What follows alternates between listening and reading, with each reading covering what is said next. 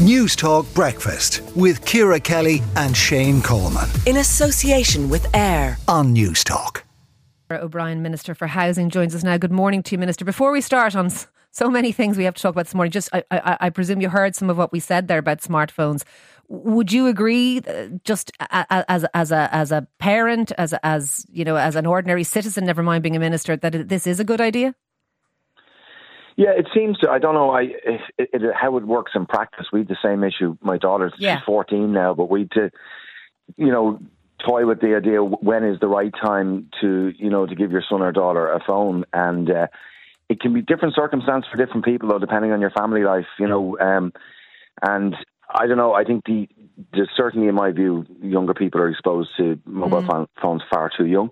There are advantages certainly as they get older and can understand the world better, particularly social media. I heard you mention there, Ciara, and some of the things on social media that younger children should not see and wouldn't be able to cope with at a very young age. But look, I welcome the pilot from the schools in Greystones. Like, we kind of had an agreement between the moms and dads with my daughter and all her friends as to when they nearly all got their phones together at the same time, if you know what I mean. Yeah. Because there's safety in numbers as parents sometimes, isn't there? Well, it is, yeah, because it's a tough one, but it is. It depends on family life too. Most parents, both of them are working. You need to want to be able to contact your son or your daughter. It's a tricky one. You're exactly right. And look, we will move on, but thank you for that. Now, you did give us the update on Housing for All on Tuesday, and you said that you will hit housing targets, but you can't say how many social houses will be built or have been built. If you can't measure it, you can't manage it. How do you know we're on target if we don't know how many we've built? Well, we do manage it, Ciara. We've about 19,000 social homes as I speak to you today, in train at various different stages of construction. So we have a new build target on social homes, if you take that as an example, of 9,100, and we've a good pipeline across the country. So I'm confident that we will. What I was asked on Tuesday was just in relation to completion date for quarter one. I issued that data once it's verified, and I don't have that yet, but I will have that very shortly. So that's the only difference, that we haven't got a confirmed number, but the starts are on target. Yeah, the starts are on target. Look, we did 6,000 social homes just in the last quarter of last year, and there is heavy delivery towards the end of the year. But what I want to see is across all tenures. So social, our affordable pipeline is very good too, and we delivered 1,800 affordable homes last year from a standing start. Yes, it was below target that we'd set, but we've done none the year before, and actually none for 15 years.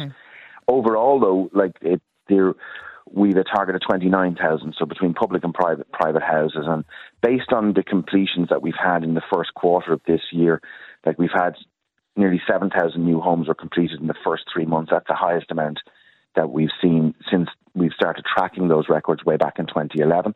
So, that's a good start. And also our commencement of new homes as well is very, very strong. So, that's about 13,000 commencements. So the pipeline is good, but we're not going to be complacent about it. We've got to watch that through the year. So you're satisfied at least. On Tuesday here on News Talk, Kieran Cuddihy spoke on the hard shoulder to Sinn Féin housing spokesperson Owen O'Brien, and he had this to say about your decision to announce the update on Housing for All in the middle of Ryan Tubridy's testimony before the Oireachtas Committee. This report was the quarter two, in inverted commas, progress report for this government. And on those key areas that government is control of, social housing, affordable housing, tenant in situ, long promised legislation around planning reform, around first refusal of tenants to buy the properties when the landlord is selling, or issues of homelessness, they had no updates at all. Why?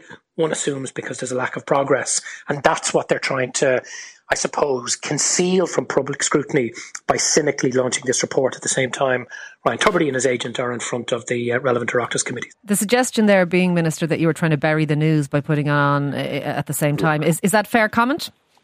No, look, I'm not one for mudslinging, but that's, a total and utter fabrication, complete and utter. We published a report quarterly, myself, the Taoiseach, Tánaiste, Minister Ryan, regularly. So the idea, and it's a stretch even for Owen O'Brien, the idea that we would try to coordinate that with a date for a hearing that we didn't even know that whether Mr. Tubridy and his agent were coming in when we would have actually agreed that date is a complete and utter fabrication. Look, our plan has been published from day one.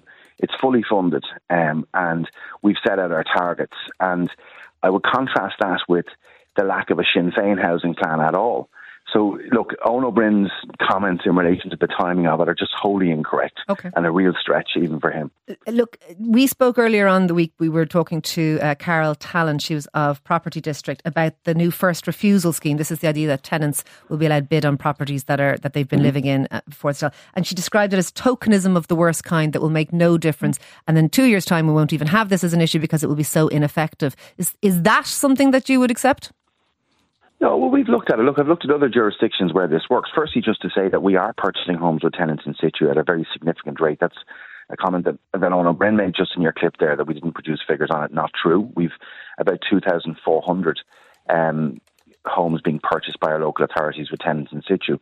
And we have homes already whereby landlords are selling that tenants buy them, and if they have the finance to do so, and if they don't, we've brought in two other schemes, which is one to use the first home scheme to help bridge the gap between the finance that a tenant may have and what they need to buy the home, and secondly the cost rental in situ. So someone above the social housing limits who can't afford to buy the house, we will buy the house through the housing agency and let it back to them on a cost rental basis. I think her point was that people would be, you could have a first time buyer bidding on a house and the seller is willing to take that bid, but then they have to go back to the tenant, and that this is going to create all kinds of skewed market dynamics and be very hard, in particular, she said, on first time buyers.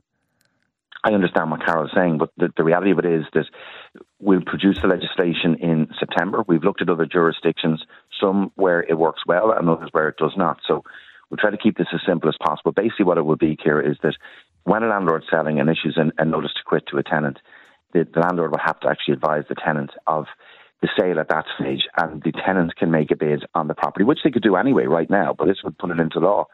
The important thing, though, is that once the bidding process is finished, that the tenant has the right then to have the final bid on the property based on a market valuation. Still is quite hard on a first time buyer if they think they're across the line and then someone else is allowed to come in and bid at the 11th hour. But I take your point of what you're trying to do. This way, Ciara. Yeah, no, I understand what you're saying, but let's just think that happens now anyway. I've seen where landlords are selling to tenants, and there's advantages to that. She did say you were reintroducing gazumping to the market, something that we didn't want to see, is actually what she said. I don't think so, and maybe Carol is probably commenting on it without seeing the legislation. I do respect what she's saying, and that is not at all the intention. What it is about is bringing a further protection and options for tenants in the instances whereby they're able to buy a property. That's what we'll be doing. A couple of other things, Minister. I did ask yesterday on social media, I asked our listeners, what would they like me to ask you? If they could be put in front of the Housing Minister, what would they ask? And Magella on Instagram said this: are our kids ever going to be able to move out? The average wage is too low to raise a mortgage. To buy a house, prices are too high. We have huge numbers of people renting into the future. What happens when you get old? Is there going to be a fair deal for people left behind? What about the people who can't afford to rent when they retire? Will we have affordable retirement homes? I doubt it. That is a huge issue for parents of young adults. My eldest has gone to Australia and he says he can't afford to rent here. Now, partly I accept that he goes because he wants to have a jaunt. I do accept that. Mm-hmm. But equally, I don't know when he comes back how he's going to afford rent or a mortgage or any such thing. Sure, look, it's a very genuine concern that parents would have, and Magella's question is very valid. Firstly, to say we're dealing with 10, 12 years of undersupply in housing, and we're catching up. Last year was a good year. This year will be a good year too. There is some optimism there, if I could say, that first-time buyers now are at the highest rate they've been since 2007. So nearly 1 in 2 new homes that are built are being bought by first-time buyers. And there's a reason for that they're using schemes like the Help to Buy grant, which is up to €30,000 of your tax back in your pocket to help with a deposit. And then also the First Home Scheme, which I've discussed on your show a number of times, that's gone really well. We've nearly 5,000 registrations there. Over 2,000 households have been approved for that. So that basically is the scheme where you get your mortgage and your deposit, and you might be €50,000 short. The state will step in through the First Home Scheme and give you that equity, not a second mortgage. And it's actually working really well. And what I get, and fully respecting what Magella is saying, like I'm meeting people every single day on this where, it isn't easy for first-time buyers still, but it is getting better and it is improving. And that is a big focus for me. So the numbers themselves kind of don't lie. Like last year, we had 25,000 mortgage drawdowns for first-time buyers alone. No, and I guess that's probably the big... the reason I picked Magella's question, by the way, is because that was one of very many questions along those same lines. Sure. A last question for you, Minister, with regard to RTE. What will you hope to hear from RTE today in front of the PAC? Obviously, RTE's account that they gave to the PAC last week has been contradicted by Ryan Tubridy and his agent this week. Yeah, look, it's an important hearing firstly for RTE, and I think their confidence in the broadcaster has been badly damaged. I think that's recognised now by the new Director General. I know he's taken steps earlier this week to put in the interim management team. That is welcome too. But look, people deserve to get straight answers to very valid questions, and the Public Accounts Committee has a very important role on behalf of the taxpayers. So I would expect that they would be more forthcoming, more direct with the answers that they need.